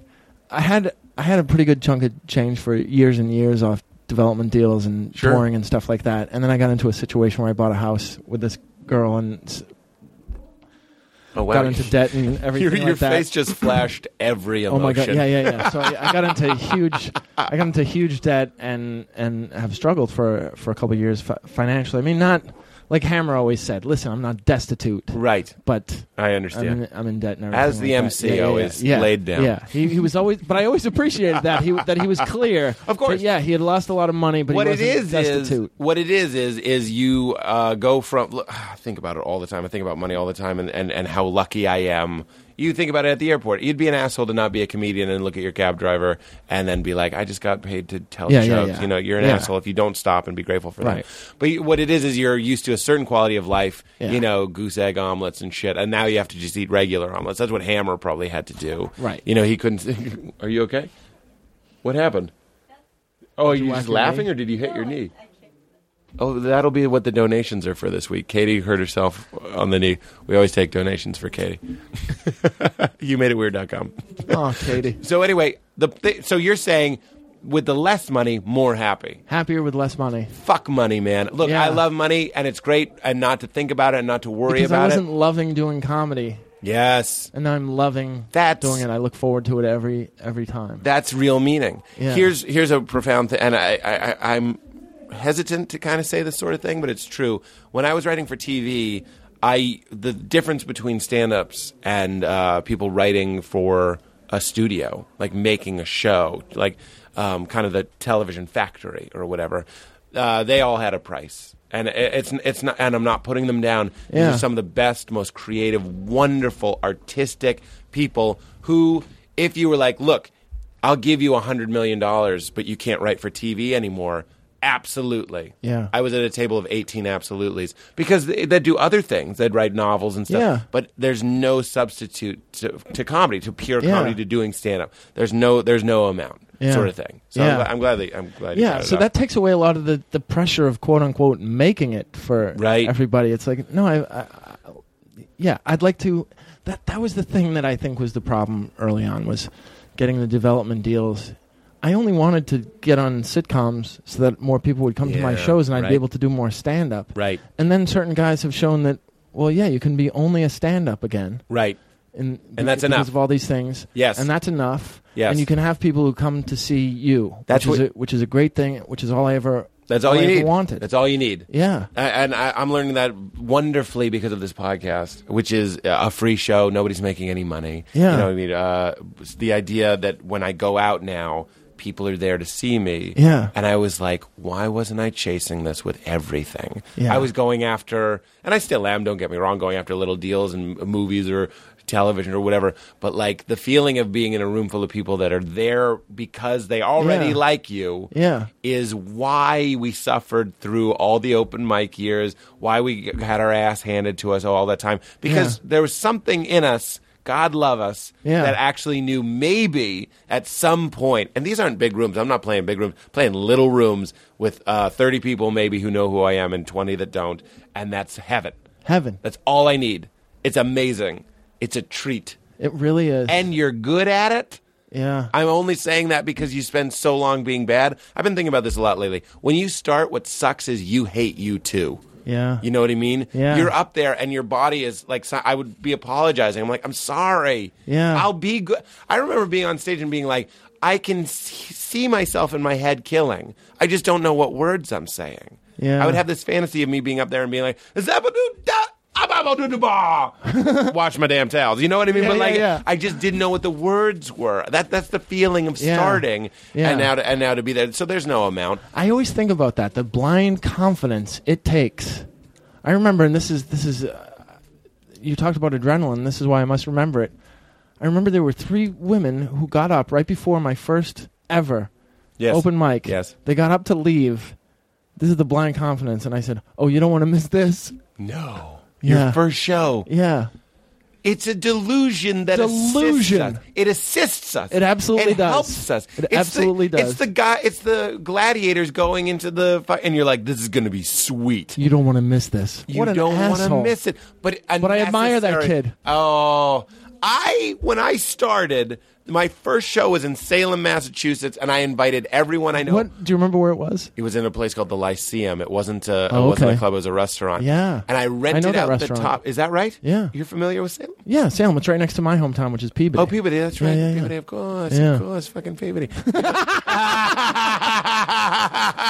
Do you know the show Cry Innocent? There were the Puritans that would walk around in costume. That's what I did. Oh, wow. Yeah, I was one of those Puritans. We'd walk around and hand out flyers in character. You have a puritanical... Yeah, no, it vibe. was perfect. I didn't have to wear the costume. I just wore like a Bart Simpson shirt, and they're like, "You're in that play, aren't you?" That's awesome. What were we saying? Fuck, Peabody, Salem. Oh, the balls on this kid. The first time I did stand up, invited everyone, my parents, Yes, everyone who me too. I invited everybody. everyone you don't want to see Yes. you now Yeah. is at your first show. Yeah. And they have to keep coming to the shows. Yeah. God bless him, but my friend Tom Kalatasi, who's a great supporter of me and came to my early shows, that's the kid who would do the stone face. Hard to make him laugh, would make me nervous if he's at a show. Yeah. He comes to shows, I want to do well when he's there. He makes me I nervous know. to this day. Those are the only people that I performed for. There were no regular people. Yeah. Only my dad. I don't know if my dad, I think my dad was there. Only my mother, certainly. My fucking brother. My fucking brother, John.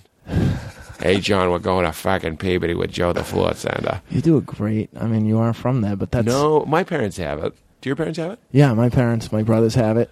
You just have to relax the jaw. My brothers have it, and everybody in my neighborhood has it. Neighborhood. The interesting thing about my neighborhood is I'm not Gary in my neighborhood, I'm Louie. Really? Yeah, I used to insist everybody call me Louie when I was growing up. That's a great accent. Yeah. I insisted everybody fucking call me Louie. I was like, I'm not Gary, I'm Louie. Gary. Call me Louie. Why? My middle name is Lewis, and I didn't like the sound of Gary, so I changed Gary it to is Louie. It's kind of similar. Gary Louie. Yeah. Gary Louie. I was Gary Lewis Gulman. So then everybody of a certain age calls me, and in that neighborhood call me Louie. Still? Yeah. Post TV and shit? Oh, yeah. That's hilarious. Yeah. Oh my God, it's Louie. Yeah. Is your picture up in any pizza parlors? Fucking Nick's Pizzeria or some shit? It has. I mean, when I went home this past time, I put up a poster to invite everybody to my special. Yeah. Because I wanted as many people to come as possible. So my poster was at like the Giovanni's and at the gym and Okay. all these other. This gym where every time I go on the radio station, I plug it so that they let me exercise there for free. Really? Yeah. That's fucking great. Yeah, PowerFit Gym in Peabody. Hulu just gave me 3 months free because I talked about how great Hulu is on this show. Oh, my So if you gosh. want to say anything that you really like, it might happen. I'm trying to think what I love. Just say you like Hulu. They'll make it happen for you.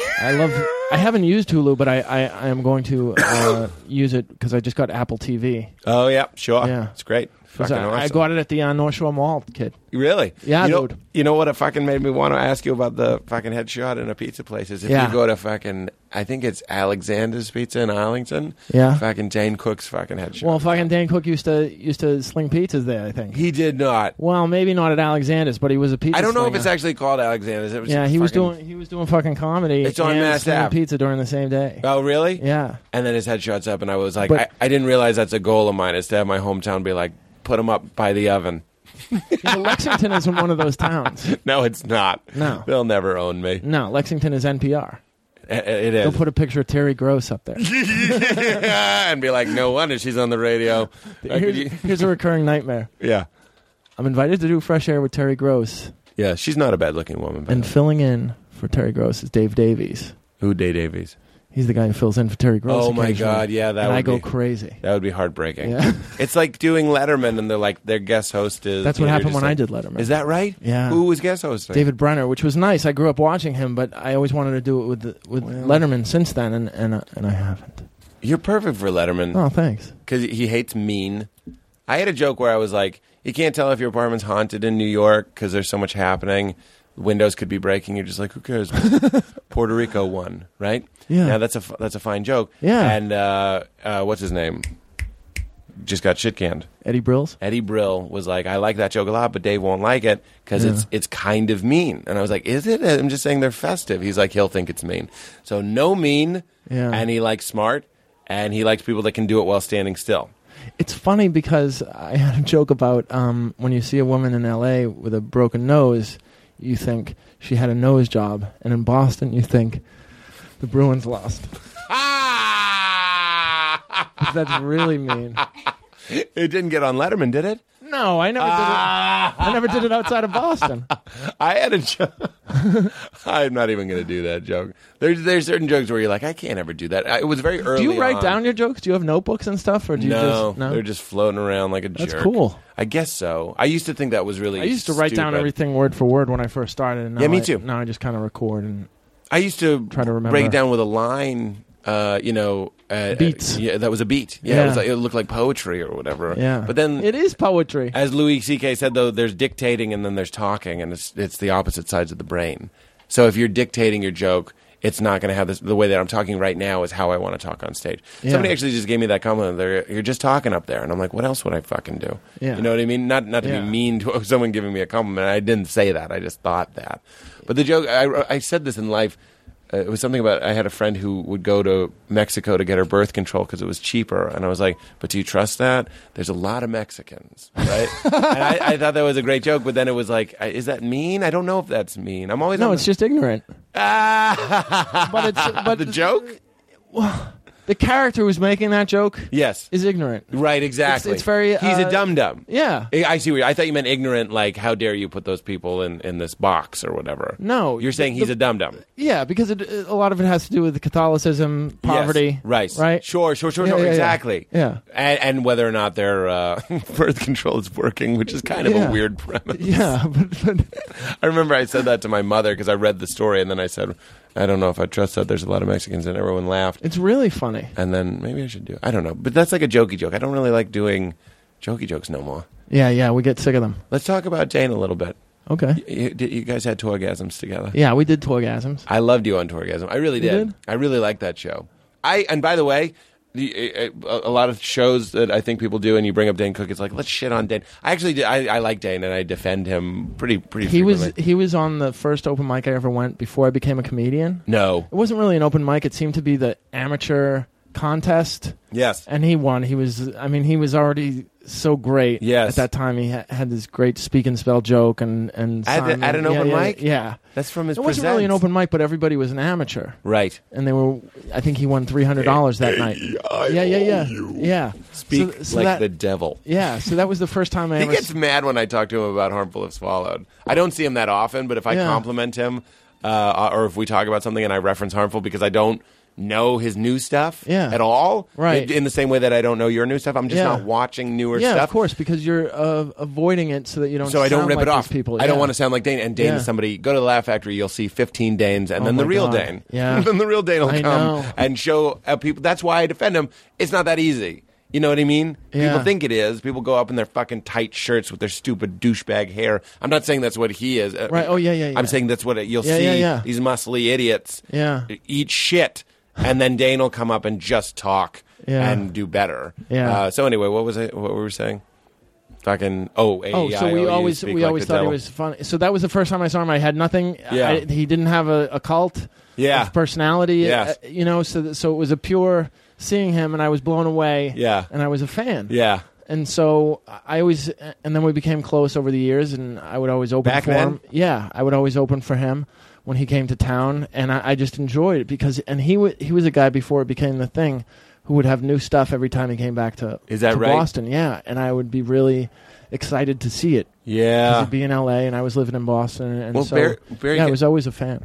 That's cool. I remember Dane went. Sorry to tell Dane stories, but he went to New York, and I think it was at the Boston Barry Katz's club, and Barry called him the guy who took New York in 2 nights because he did one night and destroyed. Yeah. And then Barry was just like, "It's too good to be true. If you do that again tomorrow, Yeah. I'll sign you or whatever." And he did it again, and it was just like, "That's it."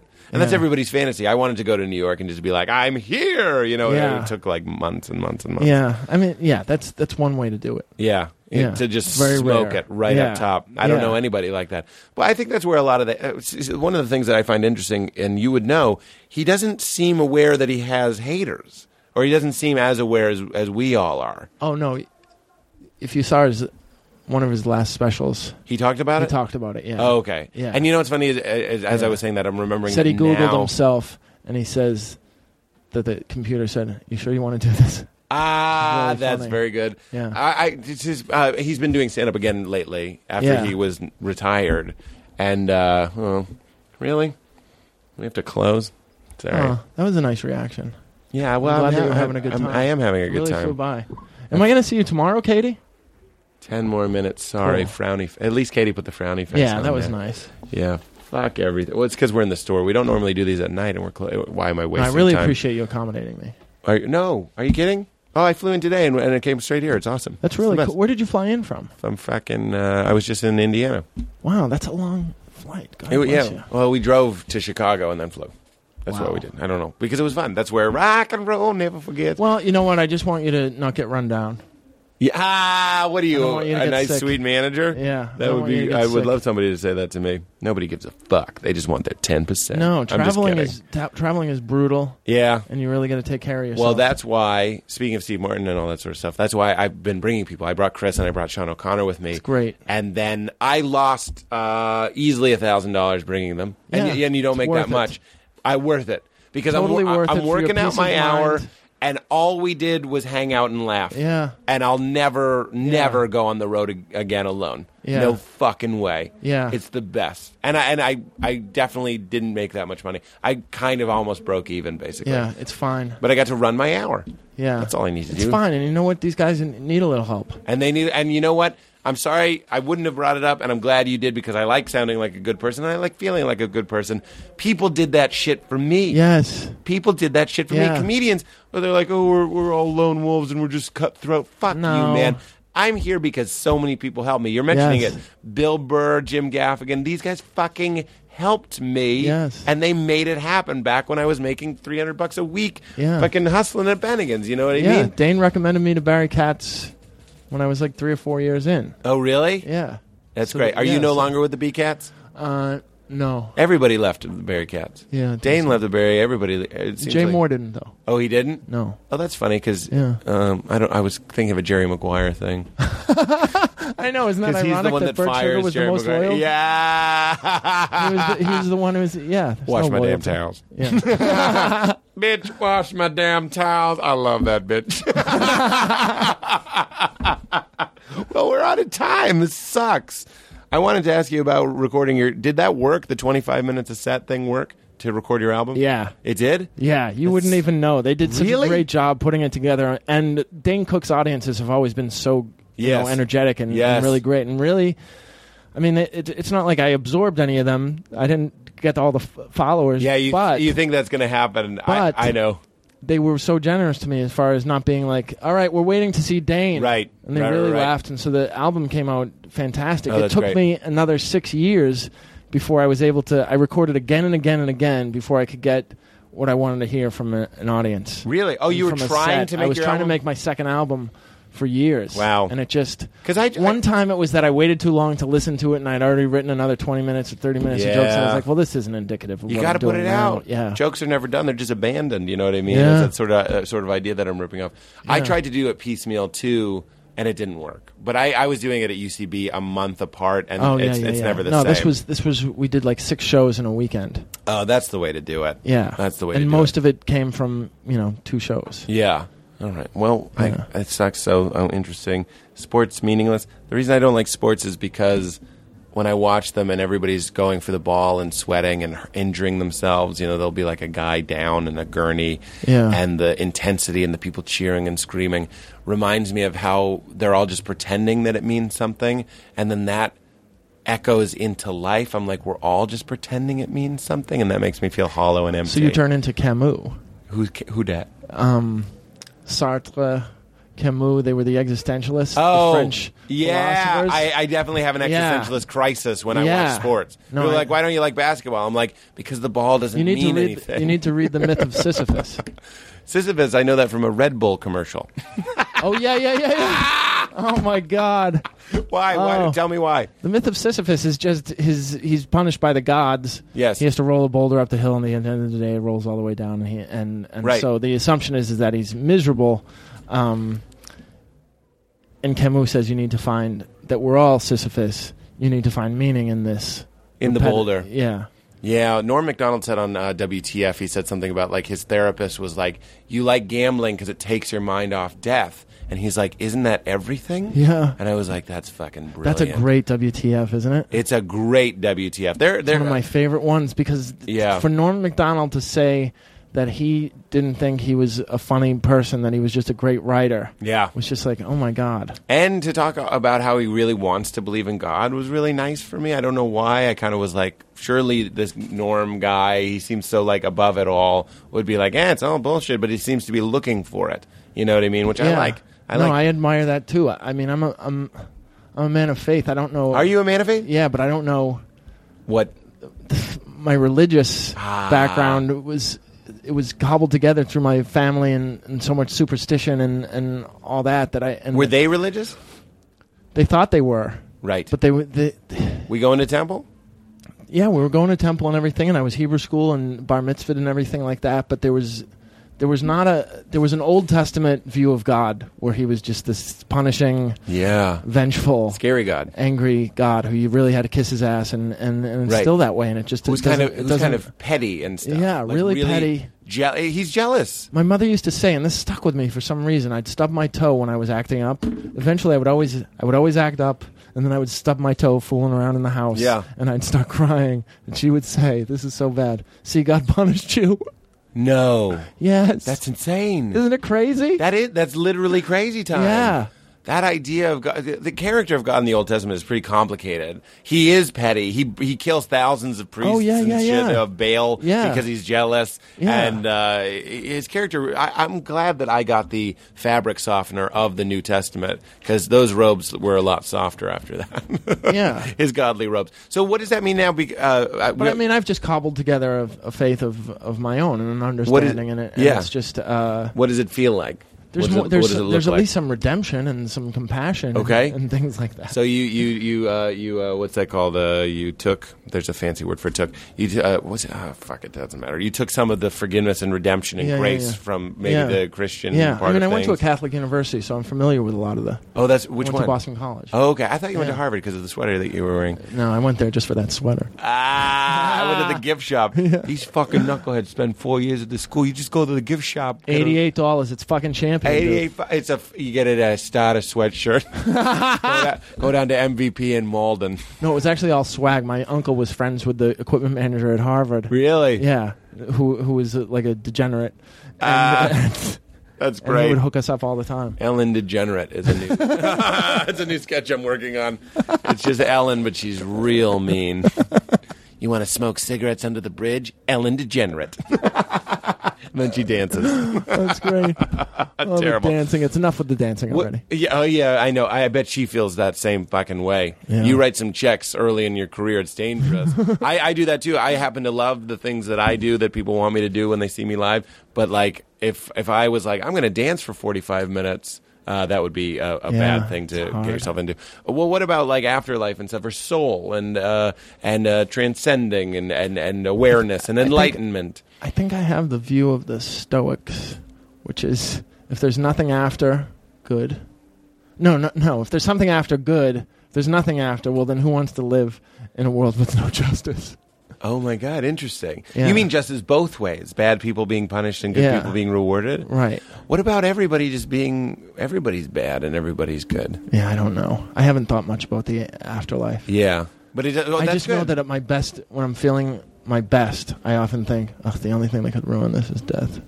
Yeah. Doesn't that suck? Like you don't want to die. Yeah. I think we have that in, most people will have that in common where you don't want to die. Even people that like hate life. Yeah. Again, Bukowski, I was watching that thing and he was like, somebody already killed me and I was like, hey, do me the favor. And I was like, but now you're giving this awesome interview and you look like a badass. That's kind of fun, right? It's good to be alive, Bukow. That's what I say. He's dead. he's dead now, I believe. Yeah. Isn't he?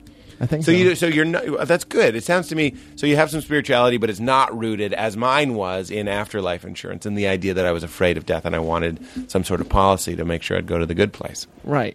But you die, and see, that's my own superstition. I want to go, God forbid. But when you die, and I'm sorry, that's gonna happen at some point. I know. It's fucked up, right? Right. Isn't that weird? I know. This whole conversation, one of the fun things about it is like we weren't thinking about this, and now I'm like, Jesus, we're all gonna fucking die. Yeah. Oh no. Give me a percentage. How surprised are you if you're floating above your body and then you start going around and then you go into another dimension and you see some other dead people and Here's the thing. I always predict that the Celtics will win. Yes. I always predict that the Celtics will win. Yes. And sometimes I'm right. Yes. And it feels terrific. Yes. So I will feel terrific. I'll be like, see, I told you guys there was something that... You said the Celts were going to win. Yeah. Celts, like I'm cool. Yeah. Are we really out of time? Okay. Yeah, it sounds like they're booting them. And that was I don't always end on a laugh, but God, that was great. That was so good. the Celtics win, and I love that analogy. That's going to stick with me. That's one of those ones I'm going to be thinking about driving around. Yeah, there's nothing, you can't really, I mean, I guess some people would say you're deluding yourself, and I have no not great expectations from God, but in believing in Him, I think, what's the worst that could happen? I get there and I'm like, right. That's too bad. Right. But if believing Him is one of the prerequisites for getting into His kingdom, then why not? I more and more I think about it. I think the kingdom of heaven and enlightenment and all these different things, different words for the same things. I think it's just, where was I going with that? I don't necessarily think it's access into His place. I think it's something that we can achieve here. Yeah. And then when we die, I don't know why I'm sharing my theory with you. When we die, if there is something after, it's an extension of the work we're doing here. So if we're pinched and evil and bad and shitty, I bet our spirits will continue to be pinched and evil and bad and shitty. And maybe, hopefully, I'd like to hope that anybody, no matter how fucking terrible they were, in eternity outside of this, in your soul, maybe you can redeem yourself. Maybe you can cleanse and work past it. Yeah. I know everybody goes to Hitler, but I mean, like... No, I know the Hitler thing, and also we probably aren't smart enough to conceive of what it all is, and it could, and it's simplifying it to say that it's killing babies, and right. I don't know. No, I agree. I think that's perfect. It's like it's another dimension. It's outside of time and space, and it's eternity in this way that it's just not linear the way we're living now. So I mean, it's almost not worth thinking about it. Whose wager is it? Vidal's wager or something? Gore Vidal. Or Vidal Sassoon. I believe it's Sassoon's wager. He says, if you try my conditioner for 30 days, God will love you forever. It's somebody's wager, and he says, why not believe, and what's the harm? To which I say, though, what kind of faith is that? That's fake faith, and God would be like, you were just believing as insurance. No, Oh, I'm not challenging you, unless I am. My intent was no, I don't not think to you're. challenge you. I don't think you're challenging me because I'm either delusional or I have faith because I really I thank God for things and I'm grateful for things Right. and I think that I'll pray to Him and ask to get through difficult times. Sure. But I don't. There are some days where the faith wavers. Right, like the house thing, which is what I really wanted to ask you about. You bought a house with a woman, but we don't have to. Yeah, but you know what? That because I was so in debt, I had to go on the road every week. Yeah. And it made me a much better comedian. Isn't that interesting? Yeah. And that feels kind of godly or And something. it feels really good Yeah. to be good at comedy. And that's the snake eating itself again. Yeah. And now you're having more fun because you're good at it, and you're good at it because you're having more fun. Right. And it all became from this shitty thing that turned into a mitzvah. I missed. You have to miss. We're in a comic book store. Nobody has ever connected on a high five in a comic book store. That's a good end to it, Gary. Thank you so much, Pete. You got That to was do so it much again, fun. man. I would love you're a to. treasure. Would you say keep it crispy? It's just a weird thing we do at the end of the show. It just means keep your shit together and stay happy. I know. You get it? Okay. No, I remember somebody else said it. Okay, Yeah. good, All right. good. All right, so keep it crispy. Yeah. Yes, thanks, man.